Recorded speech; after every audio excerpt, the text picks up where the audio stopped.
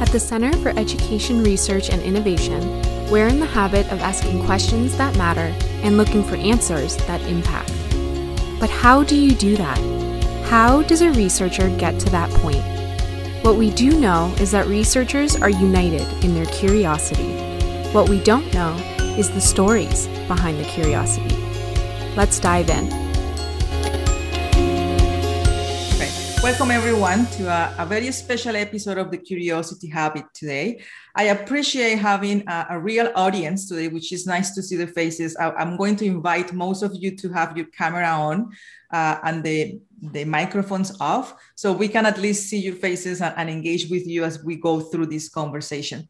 It is a great pleasure for me, not only because they are my colleagues and my friends at the center, but also because of how useful and how much impact this book is making already, even though it just has been published. I got a little text here from Kathy Heber who says, thanks. Unfortunately, she cannot make it today, but she wants to congratulate you both and tell you that her graduate students have said it is exactly what they needed.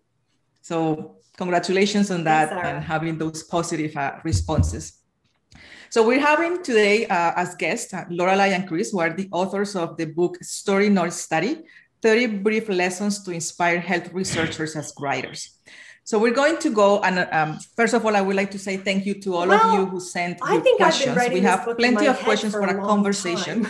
However, so I'm going to invite you to write a few more in the chat, and if we have time at the end, we're going to incorporate them. If not, I will apologize, but I would like to go through the questions that we already received, which I hope it will make for an engaging conversation as we go through. Researchers and let's start then. Welcome, Lorelei and Chris. I'm so happy to have you here. Thank you for being with us today. Now, and for longer than that, we've all been working as So the first question that our audience wanted to know about regarding the book is, you have been teaching and writing about academic writing for a long time. Why this book and why now? And yet most of us are ill-equipped to know just exactly what feedback to give. We often know instinctively that the writing could be better, but putting our finger on why and how is more difficult. So for me, it was really a matter of addressing a need that I have known was there, and I've been addressing that inside my head for years. I mean, my answer is slightly different. When Lorelei Lingard asks you if you want to join her in writing a book, you just say yes. I think that's a good rule of thumb. But I want to give a nod to the journal Perspectives on Medical Education, which was really open to Lorelei's idea of establishing this writer's craft section, where she and then later I got a chance to offer little kind of efforts to encapsulate advice in particular areas of writing in sort of short, digestible bits. And I think we were both really kind of heartened and encouraged by the response to that, by how much people downloaded it and how much they liked it, and a real sense that there was more to say, and that we wanted to be able to be part of this? Sort of put something together in a way that would be a little bit more fulsome.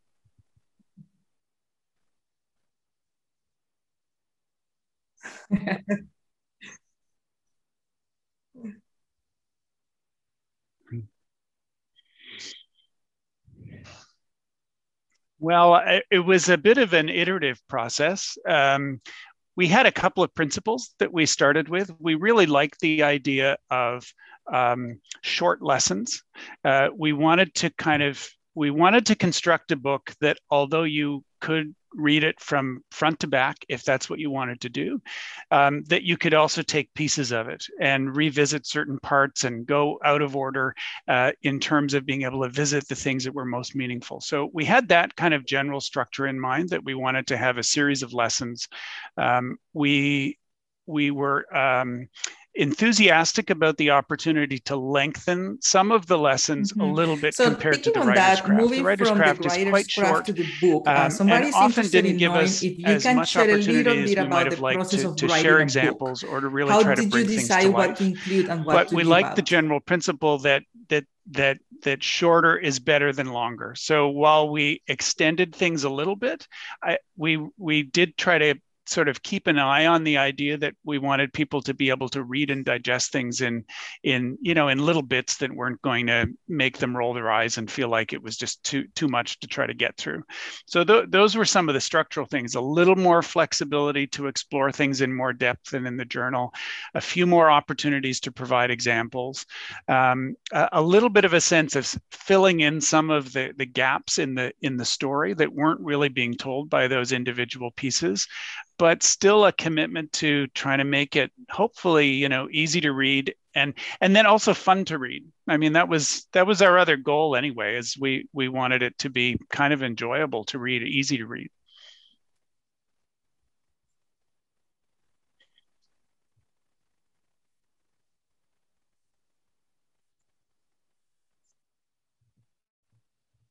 I think sorry, I was just going to add that I think if anyone is interested in writing a book, they should probably not do it the way we did it, because we did it backwards. We had the book sort of 2/3 written, and then we wrote a book proposal and sent it to a publisher. We did that on purpose because we didn't want to propose a book and get ourselves into a contract and then realize partway through the writing that wasn't the book we wanted to write. So 2/3 of the chapters were written when we submitted the book proposal. And we did sort of have a moment of pause and think, we're going to feel awfully foolish if this book proposal doesn't get accepted. So we did it sort of backwards.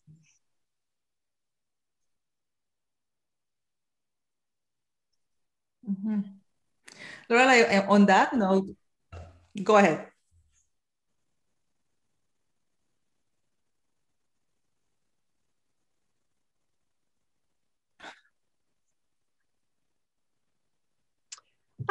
There were a few things that the reviewers, we got some very thoughtful reviews on the book proposal. And there were a few chapters that people wanted that weren't in the outline we'd proposed. There was a perception from reviewers that it would be really beneficial to have a chapter on the responding to peer review process. And that it would be also really helpful to have a chapter on. And I was actually wondering about that notion of leaving things out. If you wrote part of the book before the book proposal, I think a couple of things got left out. One or two things that you had I probably more in their departure more than anyone else will. There were a couple of more anything that you thought I really wanted, but which you had to leave out. Yeah, I was going to write a whole chapter on semicolons. I think that somehow got lost on the editing room floor. Yeah, I know.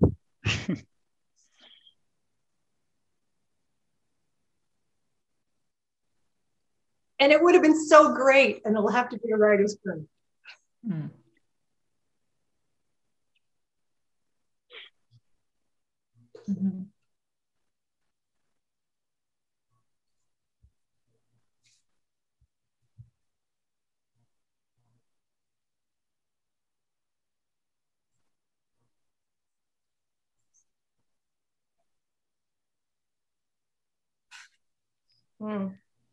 It's something that we address throughout the book, because the story not study concept it's not a rule. It's not an equation. We don't tell you put 2-part story and 1-part story here and 1-part study and 1-part story here. We don't tell you that. What we try and do is well, definitely, I would say it would be so great for people whose first language is not English, because there are some different rules to look into that, but that probably is another book later on. Unfortunately, nobody cares. Somebody was wondering about the boundaries between a story and a study. And the specific question is, how do you mitigate the dangers of cherry picking when telling a story from a study? Our impression of how story and study can coexist in every section of a manuscript. And so there's no rule, and we try and give examples from different kinds of health research manuscripts that are published to show how it can look different. It's not about cherry picking. It's not about, being inaccurate or trying to be emotional or seductive or trying to incite people. It's not about that. It's about crafting the tale of what you learned in a way that would be compelling to read. And we can do that without sacrificing accuracy and scientific credibility. And that's what we try and work through in, I think, probably every chapter of the book in some way or another. Mm-hmm.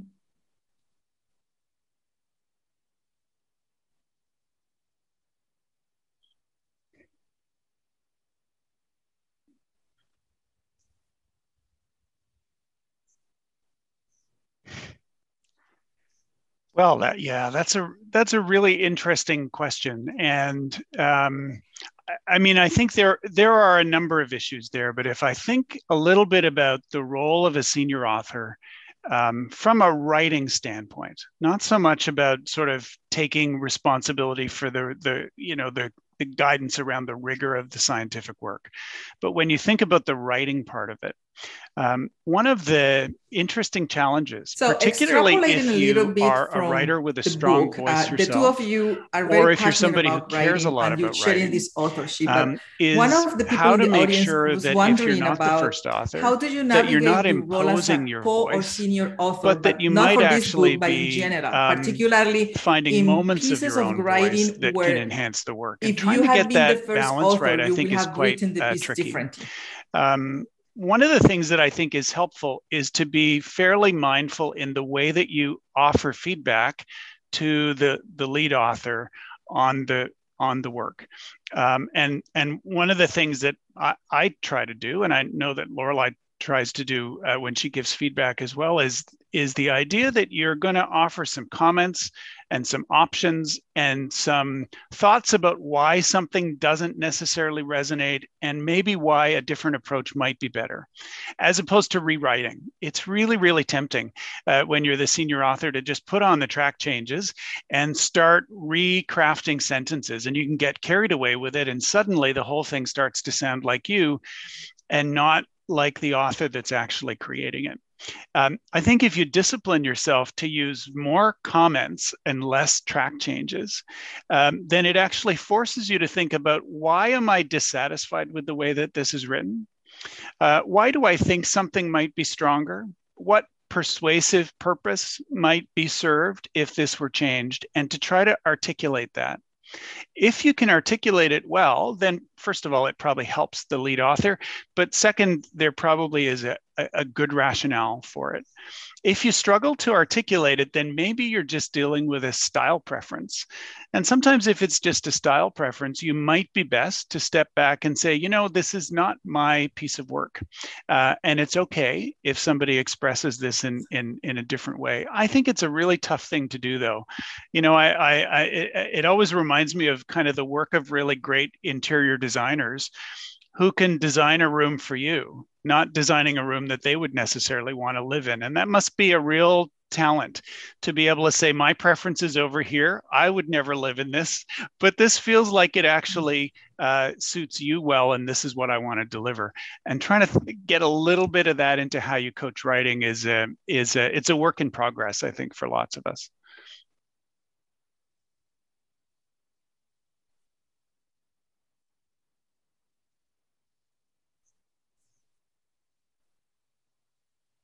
I think the only thing I would add to that is that as we're trying to think about, am I inserting my voice into this other writer's piece of work, you need to have a language for telling yourself what your voice is. So Chris and I are currently doing a study on writer's voice. We're interested in writers who seem to have voice and their awareness of that voice, the extent to which they are being purposeful about it. Can they identify how they're doing it? And I think if you are a writer who has voice and is trying not to cross that line of infusing somebody else's manuscript with your voice, it helps to be able to say, here's how I would write this, because this is my voice. Your voice is different. Sometimes it helps to give people a model to say, I'm not saying write it this way. This is how I would write it, but my voice, here's what I'm aiming for. What are you aiming for? And have that conversation. The other thing I would add is a confession, and that is that, 9 times out of 10, I can abide by the strategy that Chris just so nicely laid out. But then there comes along that study that you think has such a potential to change the conversation in the field. that I will find myself almost inevitably slipping over that line. And I try and have a conversation with the writer about that. I say, you know what, I think this has such a huge ability to crack open a new conversation. I really want us to make it as compelling as we can. And I'll sometimes ask permission to co-write more than I would usually, because I just don't want to lose the chance that that manuscript might have to change the way we think about something.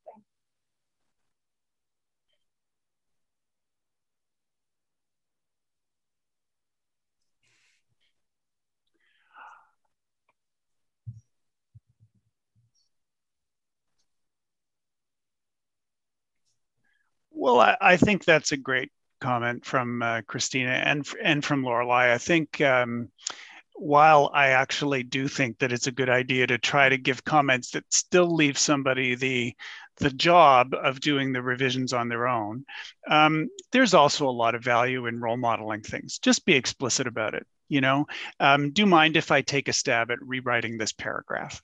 And sometimes actually people will learn as much from just seeing how and I think that comment is very relevant to what Christina just put on the chat about So being I think someone who is a bit of a balance. As a writer, who is sometimes it can be lovely to have when a senior of something, how something can look.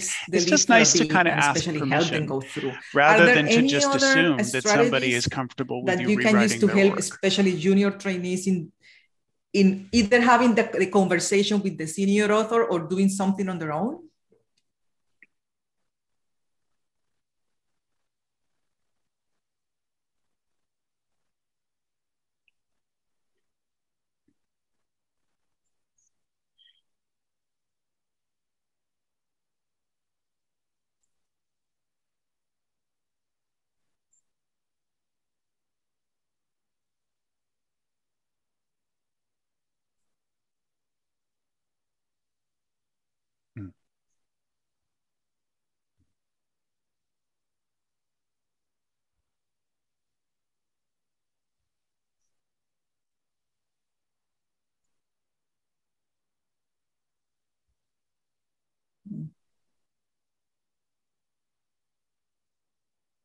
Mm-hmm.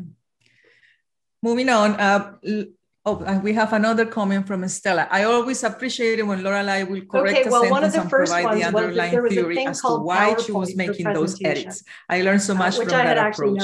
Same here, I think. It's same for everyone. And the other thing that I was reflecting on that is also for junior writers, giving themselves permission to ask the more senior author about, can you help me? I think the other I'm struggling with this paragraph. Can you help me make it better? I guess it's from my point of view, that would be another thing to try. And that is the next question is directed to Lorelei specifically. So I learned to you transition from writing for a rhetoric audience to writing for a medical education audience. What were your most shocking or amusing discoveries about this scholars write books. That's the big goal.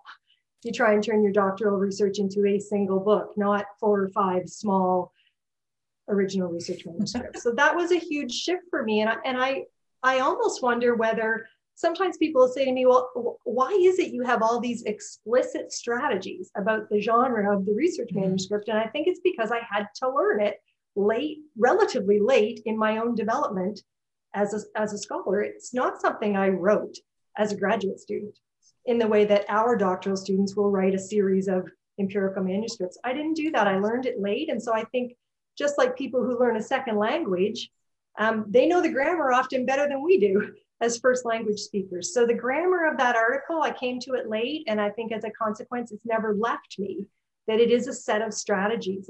It was never internalized for me.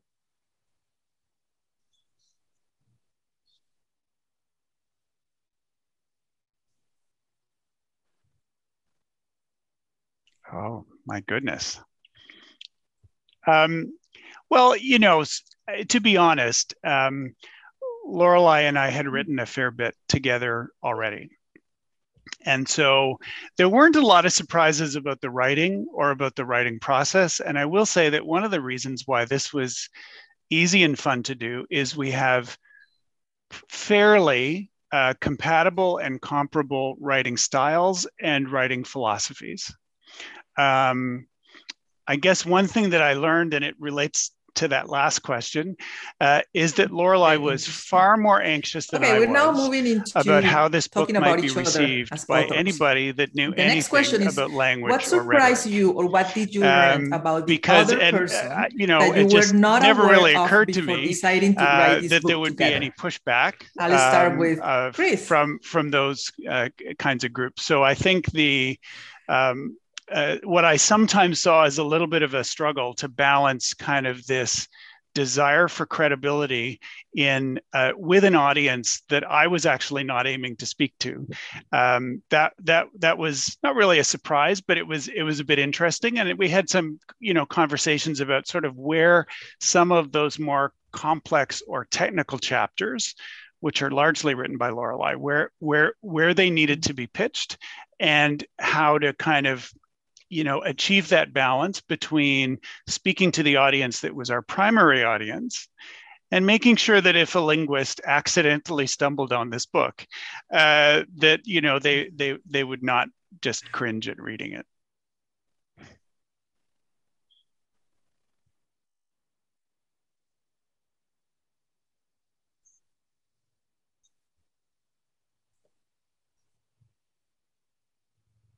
Well, as Chris said, we had written together a lot before the book. So I think we knew each other as writers quite well. But when you write in bulk like that, when there are a few hundred pages, you do pick up one another's idiosyncrasies. So Chris picked up some of mine. So I have kind of an issue with cadence. I like words to have the same number of syllables. So I like threes. I like verbs to come in threes, and I like them all to have 3 syllables as well. And I don't even notice it anymore. I just do it unconsciously. And Chris would kind of go, you might be overdoing this just a little bit. But right back at you, Chris Watling, because you love the semicolon. And so you don't notice it until you see the volume of text. And then you realize, oh man, these little idiosyncrasies that we each have are sort of overwhelming. And we can see one another's more readily than we can see our own. You don't pick them up in a 3,000 word paper in the same way.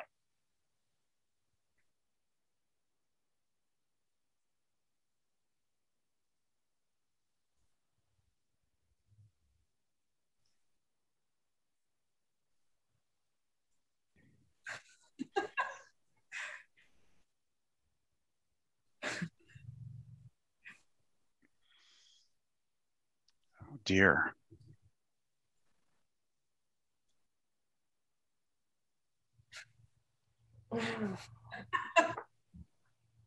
So I can tell you one that Chris doesn't have, because anyone who's ever written with me for more than one paper never has it after the first paper. And that's the phrase "as such." There are some people on this call who I've co-authored with, and I just can't bear it. And it's one that's of the actually a great segue into the next question. So those kind of different behaviors that you picked from each other. But what about unconscious expression crutches? It doesn't mean anything to me. So we all have expressions or words or sentences or phrases that we tend to use a lot. So this person wants to know, Chris, what are Lorelei's expression crutches and vice versa? Lorelei, what are Chris's expression crutches that you could identify? But because we both like to do it, there are little buts everywhere in our writing when we first draft things. Well, first, I only ever wrote as such in one thing that you were a co-author on. It got immediately removed, and I've never written it again. So thank you for that. I think my writing's stronger for it. Lorelei does one thing that I sometimes suggest she change, and I mostly just live with. And it's a similar, I don't like it only because my high school English teacher hated it and corrected it in my writing, which is that she sometimes starts sentences with this without actually saying this what. And it's almost because she's great at constructing paragraphs, it's almost always dead obvious what this refers to. But actually, a lot of people do that, and it's not always clear what this refers to. So my high school English teacher called that the dangling this, and it's if I see that as a pet peeve in other people's writing that I usually correct for no particular reason. That's my version of as such, which I would go and try to correct in other people's writing.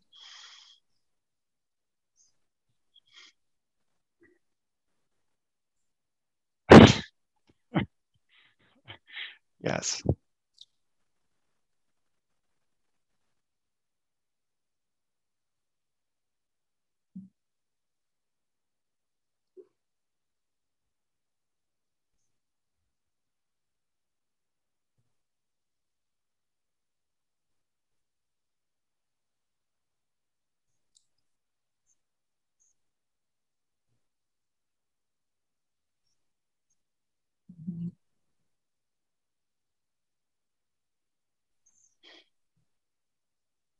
Should I go first?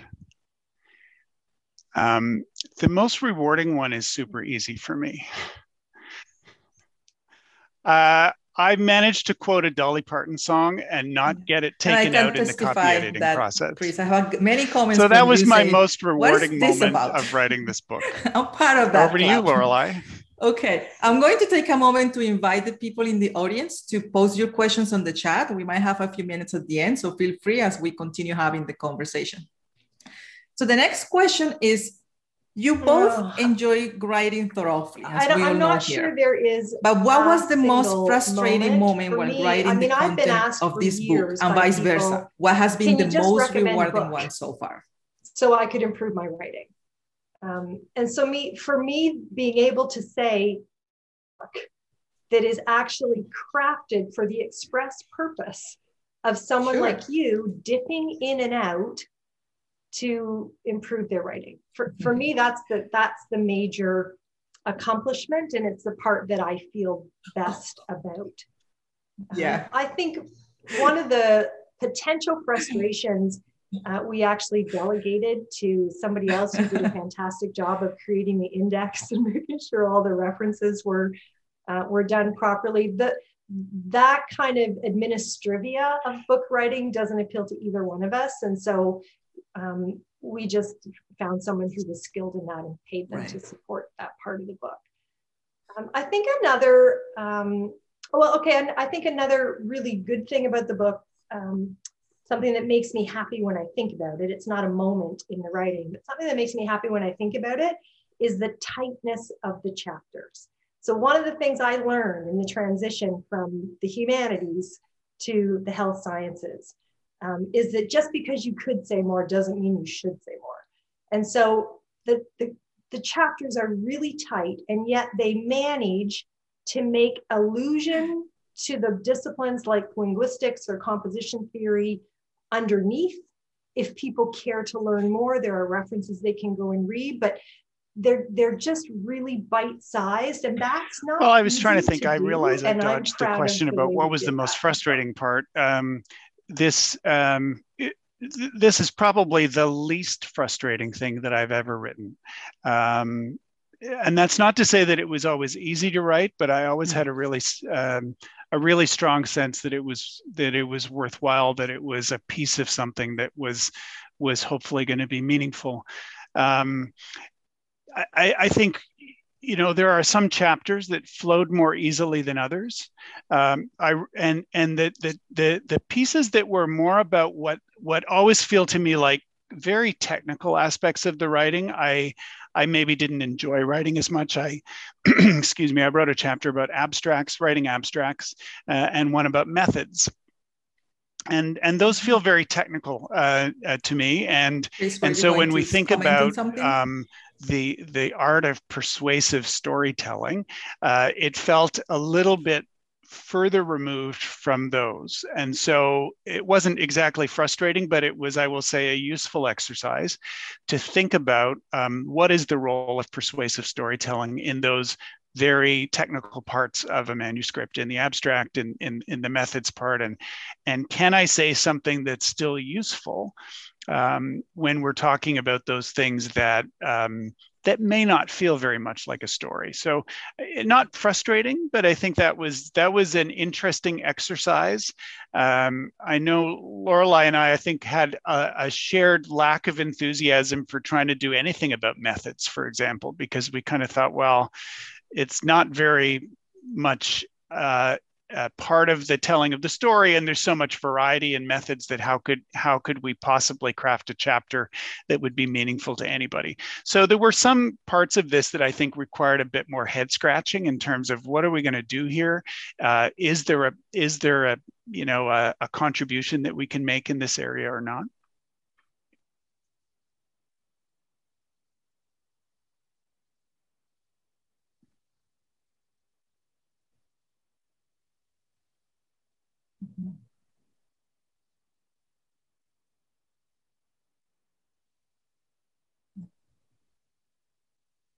Well, and in fact, that's one of the chapters I'm really proud of, because what we ended up coming up with through this process Chris has described of thinking, well, what on earth are we going to say about methods? We've actually outlined the rhetorical moves required in any method section, regardless of what kind of research you're doing. And I think that's enormously valuable.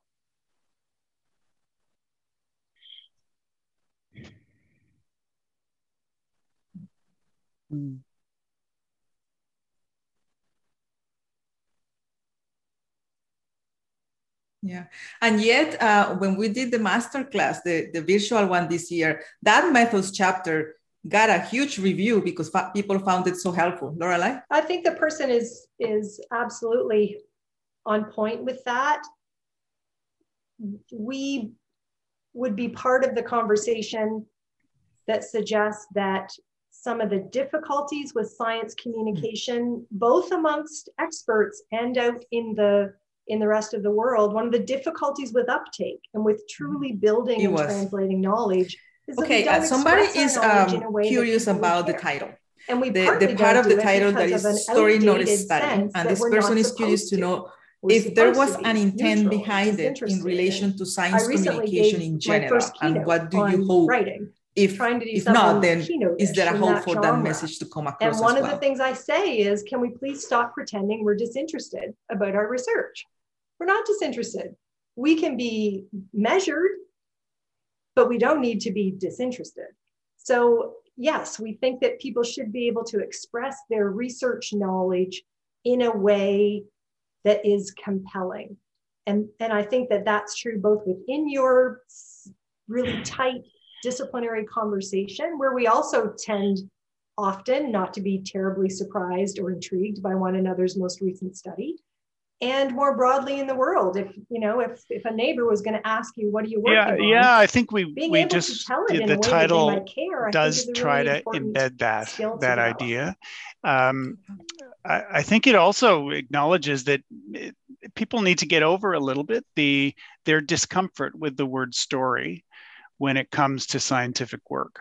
And I think the title, I guess, confronts you a little bit with that, but then through the book, there is really a lot of attention to that, which is to say, we are not talking about a fictional story. We are not talking about wildly exaggerated stories. But we're talking about the fact that for probably all of us, when we think about that occasional paper that we've come across where we think, wow, that's great, and we want to share it with others and say, you got to read this. Hopefully it's because the science is good.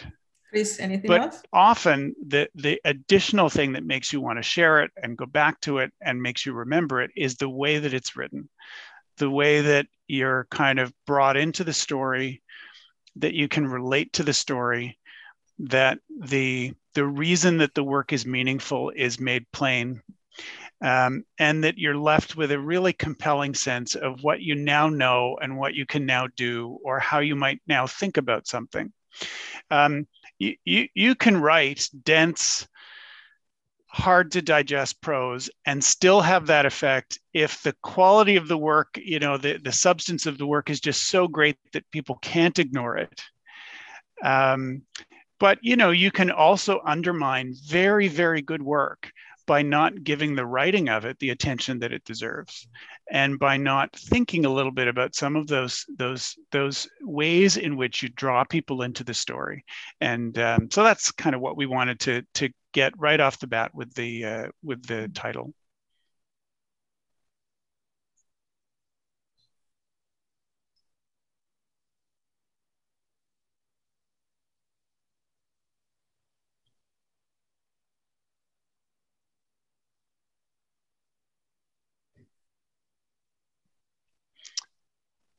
Yeah, I can start. I mean, I think a writer's voice is a work in progress, and I think it's a career-long work in progress, and that's actually kind of an exciting thing. I suspect that my voice now is a little different than it was 5 years ago or 10 years ago. What I think the things that would characterize my writing voice are hopefully logic, simplicity. I'm always really trying to. So there is a question from Glenn in the chat. He said, you have both suggested needing language to talk about one's voice. You have alluded to this a bit, but I wonder how you each describe your own unique voices. Are there keywords beyond storytelling that is going to be memorable? And so I like just, and you know, you can't have every sentence cluttered with those in academic writing, but I do hope to have a few moments that people would remember a sentence just for the words that are chosen and the way that it helps them to think about something. So that's how I think about my voice.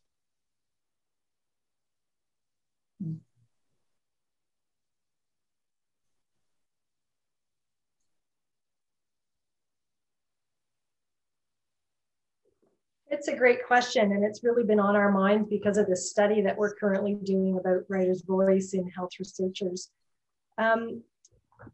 So I think one of the things I'm always aiming for is I'm always trying to be a little bit lyrical.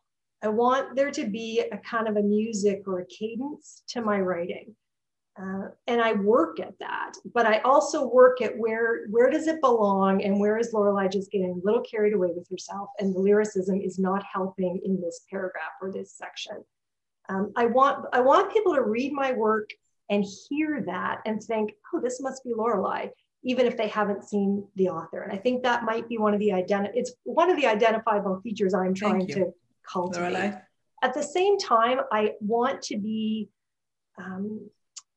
I want my voice to be incisive. I don't want it to dither around. I want my voice to get to the point, particularly around really complex issues. So I try and organize my writing in a way that there's this kind of zoop, right into the point, and then layer on some of these complexities. And I have certain strategies I use in how I write a sentence or how I organize a paragraph to try and get that sort of a laser focus and then elaboration. And I think of that as part of my voice. And then like Chris, I want to be memorable.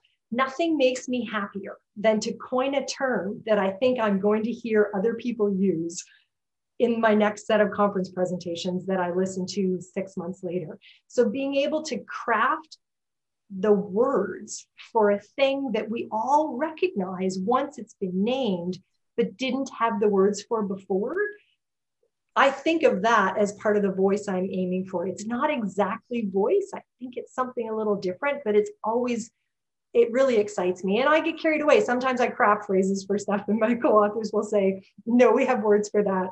And they're perfectly fine. You don't need to go coining new terms for everything.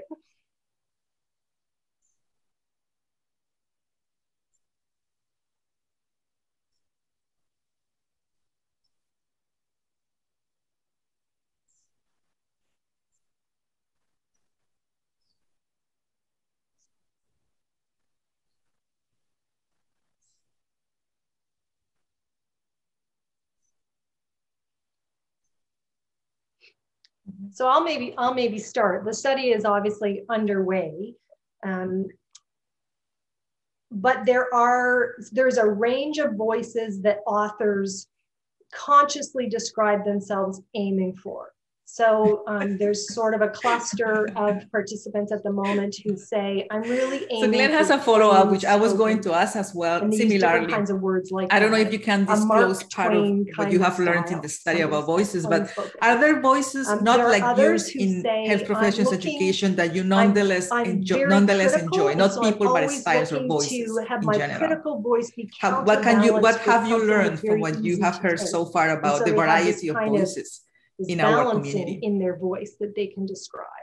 And there are others who talk about the use of metaphor and imagery as something very conscious that they're trying to do as part of their voice. So already we can see that there are different voices. What's interesting is that I would say at this point, most people are describing the same features that they're strategically using. So people are using register, formal or conversational. They're using what linguists call stance, the extent to which the writer writes themselves into the text so that you hear them there rather than being not in the text at all. Features like engagement, which is how writers write readers into the text. So you hear them saying, you know, dear reader, you must consider such and such. So the same, and imagery and metaphor and illusion. So people talk about the same strategies regardless of what kind of voice they're aiming for. I think we all have the same finite set of linguistic tools available to us that we play with in different ways. And it's interesting because one of the things that we've talked about in identifying people that we would want to interview for this study is what is voice anyway? How do you know it when you see it? How would we actually define it? And what's particularly challenging is how do we find people who have a strong, a potentially identifiable, even a likable voice, but that is not ours, that is not how we would have written things. Because, you know, you can tend to just recapitulate your own style and say, oh, I like that. And you realize that it's actually all people that are kind of broadly using the same strategies that you use. You know, to this question, are there voices that you nonetheless enjoy that are not really your style? From time to time, I really enjoy people who write with a very lyrical style, which you don't see very much in scientific writing. You can find it on the edges of scientific writing. One of the people that we interviewed wrote basically a reflective piece in a journal that just took my breath away in terms of the imagery that she managed to get away with and put it into a medical journal. It was one of the most striking things that I've ever read. Certainly not my voice, but just beautiful to see it in this unexpected place. You don't go to a medical journal thinking that you're going to find something that's almost poetic in the way that it kind of conjures up images. And so I like that when I see it. Does it belong in a, you know, a standard empiric piece of writing? It shouldn't dominate it probably, but you can find moments of it in some people. I have a colleague who's a fiction novelist as well as an academic writer, and there are bits of kind of rhythm and imagery in her academic writing that she recognizes the separation between the two, but you can see how they influence one another. And it's very interesting and exciting to see how people are doing that. Not something I would necessarily put into my own writing, but it's interesting to be able to identify it and think about what it's doing for people and how they're using it and manipulating it.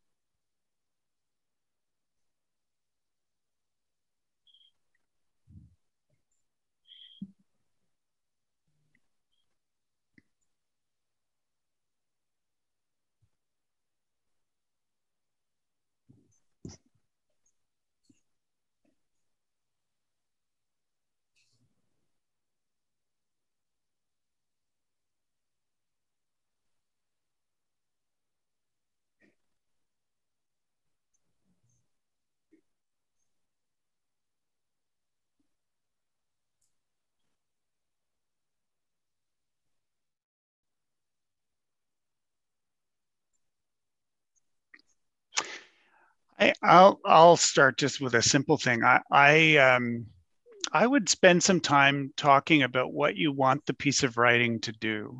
What do you hope that it will do in the world? Here I'm with Stella and Christina. What are you hoping to accomplish? I was also surprised by how are you wanting people to react? Of their voice. What's going to make you proud about this piece of work? For people like Stella and Christina, I think people sometimes don't think very much about those bigger issues. They think, well, I'm going to write up my study and then get it published somewhere. Or you mentor a lot of people who are but I think if you can look a little bit beyond that in terms from a of the way that the work might impact the people that you hope to reach. Or what will be your then message that gets you thinking a little bit about, well, if that's what I want to accomplish, what should they be paying attention? Then what are some of the ways that I might say that, and that I might be maybe uniquely positioned or distinctly, or understanding what their voice are to be able to express that, and then I think you can start, you know, bringing in some of those things that start to become, recognized as voice. I would say, to Stella's comment, it surprises her how conscious people are of their voice. In this study that we've been doing, not everybody is that conscious of their voice. Some people are, but some people have really struggled to be able to describe it. We've pointed out things to them and they'll say, oh, yeah, I hadn't thought of it that way, but thanks for that interpretation. So I think there's a spectrum of how deliberate and conscious people are about this. Some people have a distinct voice, but don't necessarily manufacture it in a really conscious way. And others are actually meticulously deliberate about the things that they do to create that thing that you see on the page.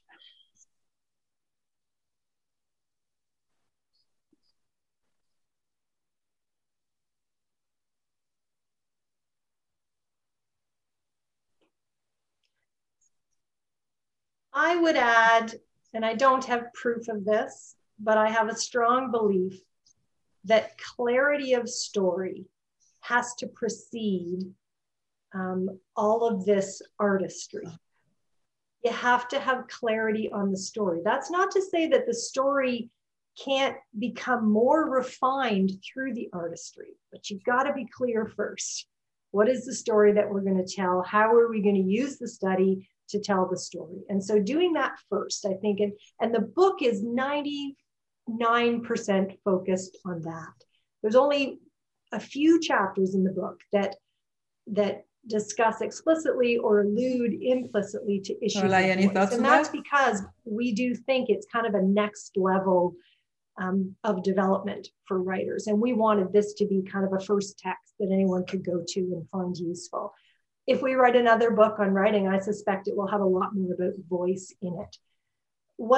The other comment I would make to the reflections that Stella and Christina have made in the chat is that I think most people would say, geez, I'm not consciously thinking about voice. Number one, because you've never had a conversation about voice as a writer. And number two, probably related, because you don't have a vocabulary for having that conversation. So the one chapter that's in the book actually sets out the basic vocabulary for thinking about voice, the three features we use linguistically to achieve voice in our writing. And once you have that vocabulary, then you can start to think about, what do I want to sound like? And then read other people and say, do I want to sound like that? No, that's not really what I'm going for. Do I want to sound like that? Not quite. And then take things from people that you think are working well and assemble your own voice. We're all borrowing from each other, from the things we read that we found captivating. So just keep your ears tuned and borrow things that work well.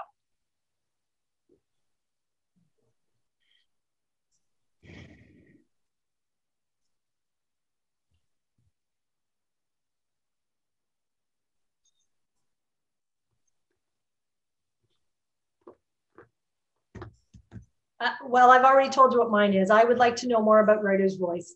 And for me, it's actually, it's a long road home, because when I look at the published literature on writer's voice, nobody knows what it is.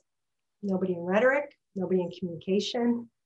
Linguists have tools for analyzing it in writing, but really this idea of what is writer's voice, once you get beyond creative writing. Great. So we're about to finish the episode, and this is the curiosity habit. So I have to end with this question. What's your next curiosity in your writing endeavors, teaching, writing, here whatever that I could contribute? Well, I'll build on that, but in a different way. So, the wonderfully fun thing about working with Lorelei on this large project, this book, and then some subsequent work on writer's voice, is that for me, it's been a constant exercise in trying to raise my own game so that I can keep up. And so as we move into discussing things that really require some more technical knowledge and more background. That's the next challenge for me. Is how do I remain a credible collaborator that and that's that Lorelei shaking her head, and I recognize that I'm a credible collaborator, but this feels like an area where I've got some catching up to do. So that's actually fun. Nothing is better than being in the late part of your mid-career and feeling like there's whole new things that you need to go and learn in order that you can contribute something useful and interesting to the conversation and to the world. So that's very exciting for me. I could never, ever have imagined that this would be part of what I accomplished in my professional life. So it's been, this has been exciting, and the future of being able to actually learn more in this area, fantastic.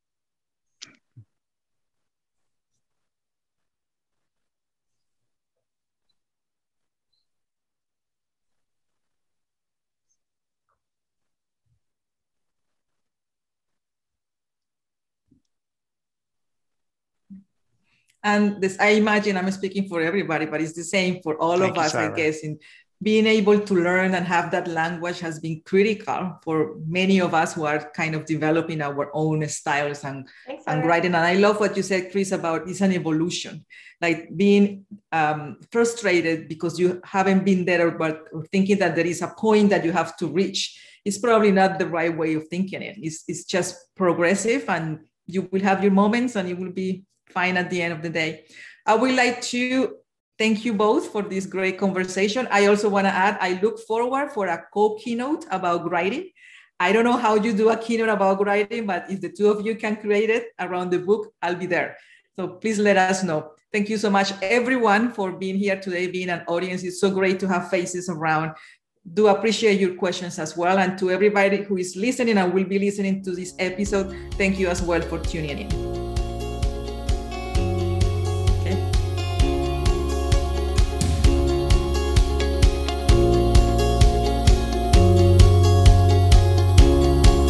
This has been The Curiosity Habit. This podcast is hosted by Sayra Cristancho and produced by Monica Molinero. You can find all our episodes on podcast apps like Apple Podcasts, Spotify, or wherever else you listen to podcasts. Thanks for listening.